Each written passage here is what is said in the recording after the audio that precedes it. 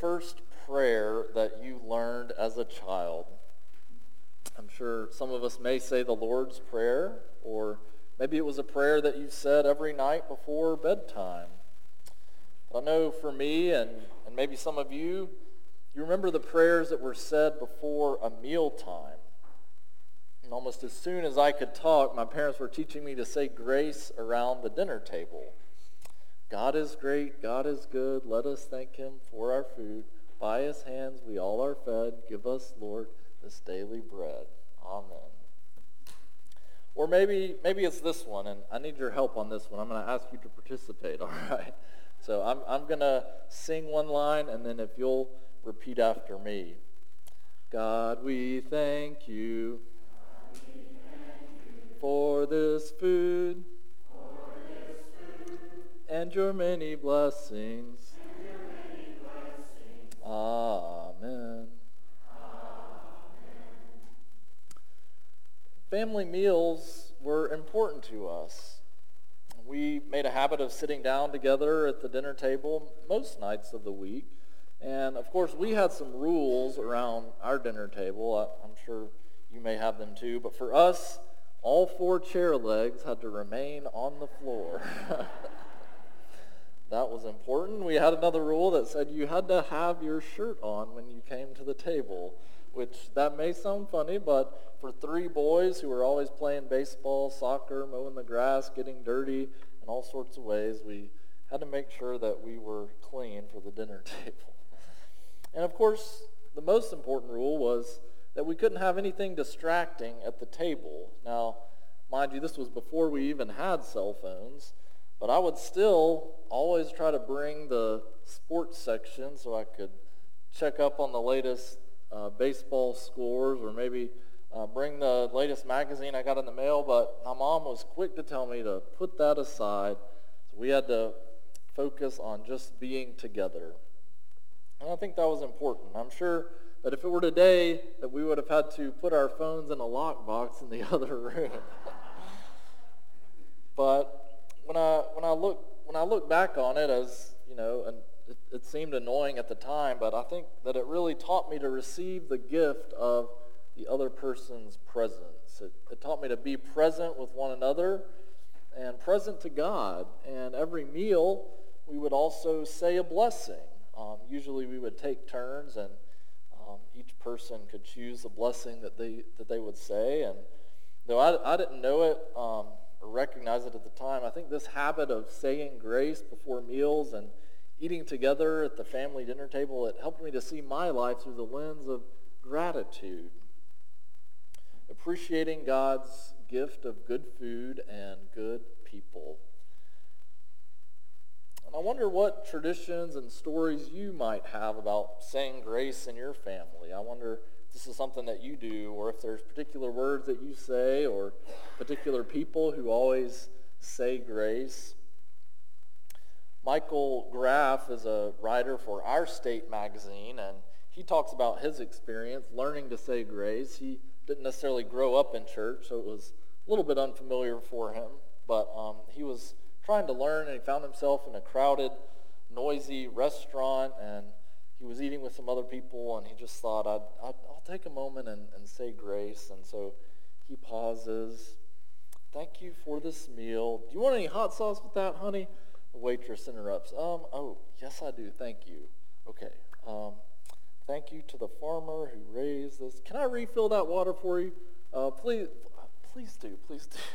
He bows again, and eventually the whole experience just gets so frustrating, and he says, well, I'm giving thanks. I'm just going to dig in.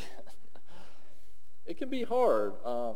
It can be hard to say grace. We're busy. There are a lot of distractions. We're always on the move.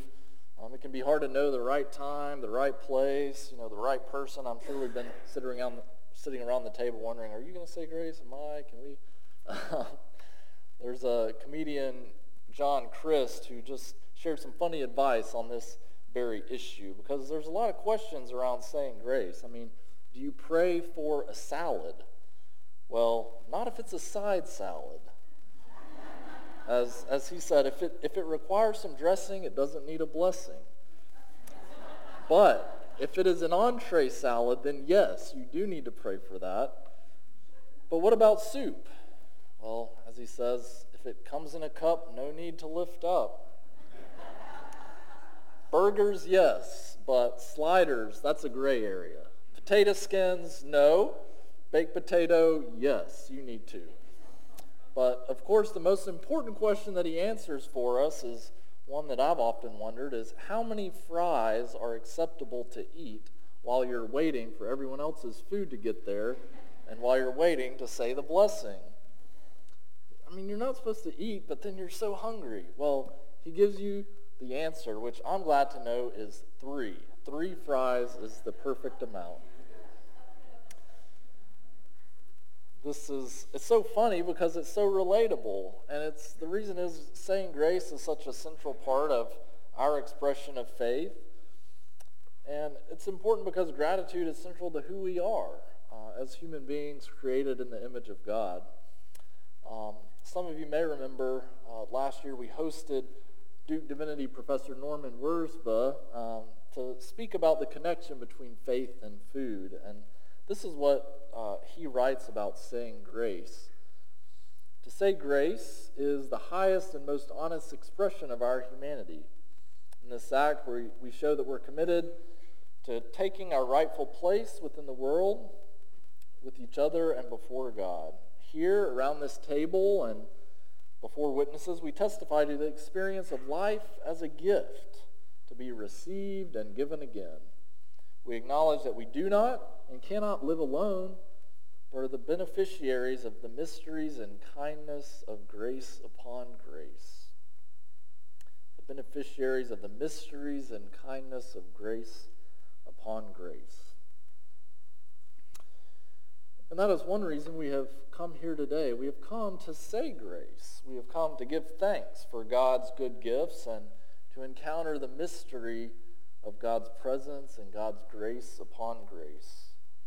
And we experience this around a table, and there's a lot of names that we might call this meal: Holy Communion, the Lord's Supper, the Eucharist, the Divine Liturgy, the Mass. All are appropriate according to different traditions. We usually call it Holy Communion, but today I want to focus on the word Eucharist. This word comes from the Greek word Eucharisto. It literally means thanksgiving. This word is found in Scripture when it says that Jesus took bread, gave thanks to God. That's the word right there, gave thanks. Broke the bread, gave it to his disciples. Thanksgiving. Did you know that you can celebrate Thanksgiving not only on one day in the year, but every Sunday where we share communion is an opportunity for thanksgiving. We remember all that God has done through us in Christ, and we receive the gifts that God feeds us physically and spiritually. There's lots of, I've heard many ways that you can share the elements of communion. You might say the body of Christ broken for you. The body of Christ, God's gift for you. One of the ways that I like to say it is the body of Christ, the bread of heaven. And this phrase, the bread of heaven, it comes from the passage that we read today from John chapter 6. Jesus says, "It is my Father who gives you the true bread from heaven. For the bread of God is that which comes down from heaven and gives life to the world. I am the bread of life." And Jesus later goes on to talk about the bread of life being his very body, his flesh. And the disciples are very confused. It's often the case in the Gospels. Jesus and the people, they talk past each other. People come to Jesus for one thing, but he gives them something that they didn't expect and confuses them in the process. You know, it's hard for the people in our story today to find Jesus in the first place, because it seems like Jesus has teleported across the lake. Right before this passage, we see that Jesus walks on water and meets the disciples as they're getting to the other side of the shore. And of course, the people who are left behind, they're like, we don't know where Jesus went. And so that's why they ask him when they go looking for him. They find him. He says, when did you get here? This doesn't make sense. But the people want to find Jesus. And they come to Jesus because they want something. They have just seen this amazing miracle of feeding of 5,000 people. And one of the most amazing miracles ever, and yet they're looking for another sign. They're looking for more because maybe the first miracle wasn't enough, or they just wanted to keep going, or maybe they just got hungry again. You know, they're not able to be thankful for what they have received. And are we any different from the crowds that day? I believe that in our culture today we have a crisis of gratitude. I believe that so much of the divisiveness, hostility, negative attitudes that we encounter in our world and even within ourselves is due to a lack of gratitude. We can't recognize the gifts in other people and our world. We see people through the lens of how they're different from us rather than the gift that they are. We see our world through the lens of resources that are scarce and must be fought over rather than the gifts that are abundant and are to be shared. So Jesus sees that they want something, and he starts to press them and challenge them. He says that they're just looking for their fill of loaves. And so then the crowd comes back. They respond by asking, well, what can we do to perform the works of God? What can we do? They have just received this incredible gift, and all of a sudden they're asking what they can do, what they can work to keep this system going. Their sense of gratitude is tied up with a quid pro quo transaction. I'll give you this. If you give me that, I'll scratch your bag, you scratch mine. I mean, we know the feeling. Sometimes we receive a gift and we realize, well, we didn't have a gift for you. Instead of just saying, thank you. In her book, Grateful, Diana Butler Bass explores the concept of gratitude and how it can lead us to peace and wholeness. She says that many people find gratitude difficult because we think of it in terms of a benefactor giving us a gift. We are beneficiaries of the gift and we're in debt. And so we often hear it said, I owe you a debt of gratitude. And so we send a return gift or send a thank you note or a favor in return. And there's nothing wrong with that, but the problem is when we see gratitude is based on a transaction or an exchange. According to what we see in Scripture, gratitude is more about abundance and table fellowship and sharing the gifts for free without any expectation of return. We can be just as confused as the crowds in the passage. How often do we come to Jesus just like these crowds, asking for something from him? When all Jesus wants from us is a relationship, to sit down, to eat a meal together. Jesus just says, I am. It's not what I can do for you or what you're supposed to do because of me. It's just who I am. How often are our relationships built on what we feel like we can get from the other person as opposed to just appreciating the gift of that person? No matter what reason we have come here today, we have the opportunity to be with Jesus. Jesus is right here. The most amazing miracle that we see in John chapter 6 is not that Jesus can multiply these 5 loaves and feed 5,000 people, but we see that in the incarnation, Jesus has come down among us as the bread of heaven. That is a miracle. God himself has been made visible, audible, touchable, and even tasteable in Jesus Christ, the bread of heaven, who will satisfy all of our deepest longings. the filmmaker Nicholas Saylor has captured this reality in a beautiful way in a video that he produced for Methodist Church in Raleigh, Church on Morgan. So I'm going to invite us to take a look at this video as we appreciate the gift of God's bread of heaven, Jesus Christ.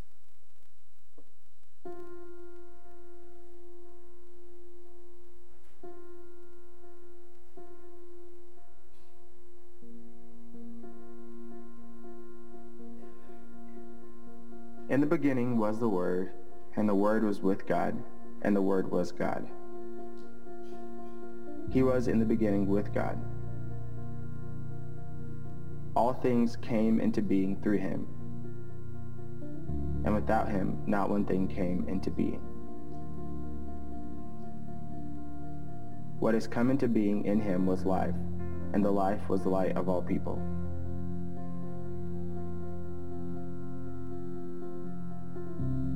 The light shines in the darkness, and the darkness did not overcome it.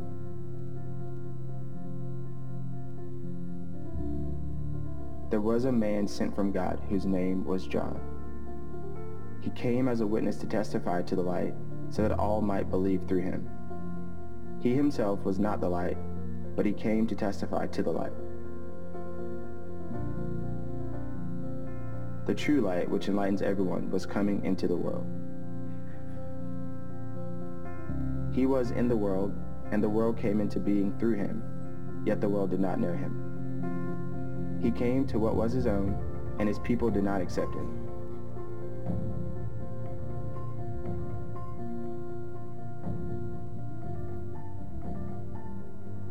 To all who received him, who believed in his name, he gave power to become children of God, who were born not of blood, or of the will of the flesh, or of the will of man, but of God.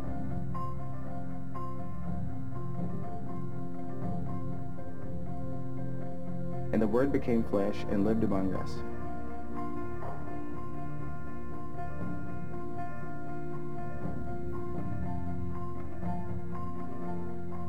And we have seen his glory, the glory as of a Father's only Son, full of grace and truth.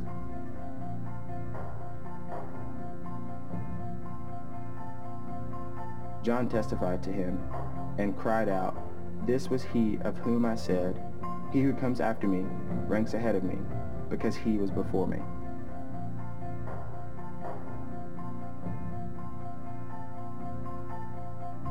From his fullness we have all received grace upon grace.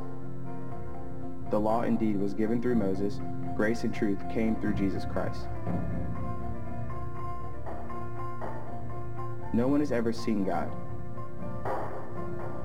It is God, the only Son, who is close to the Father's heart, who has made him known.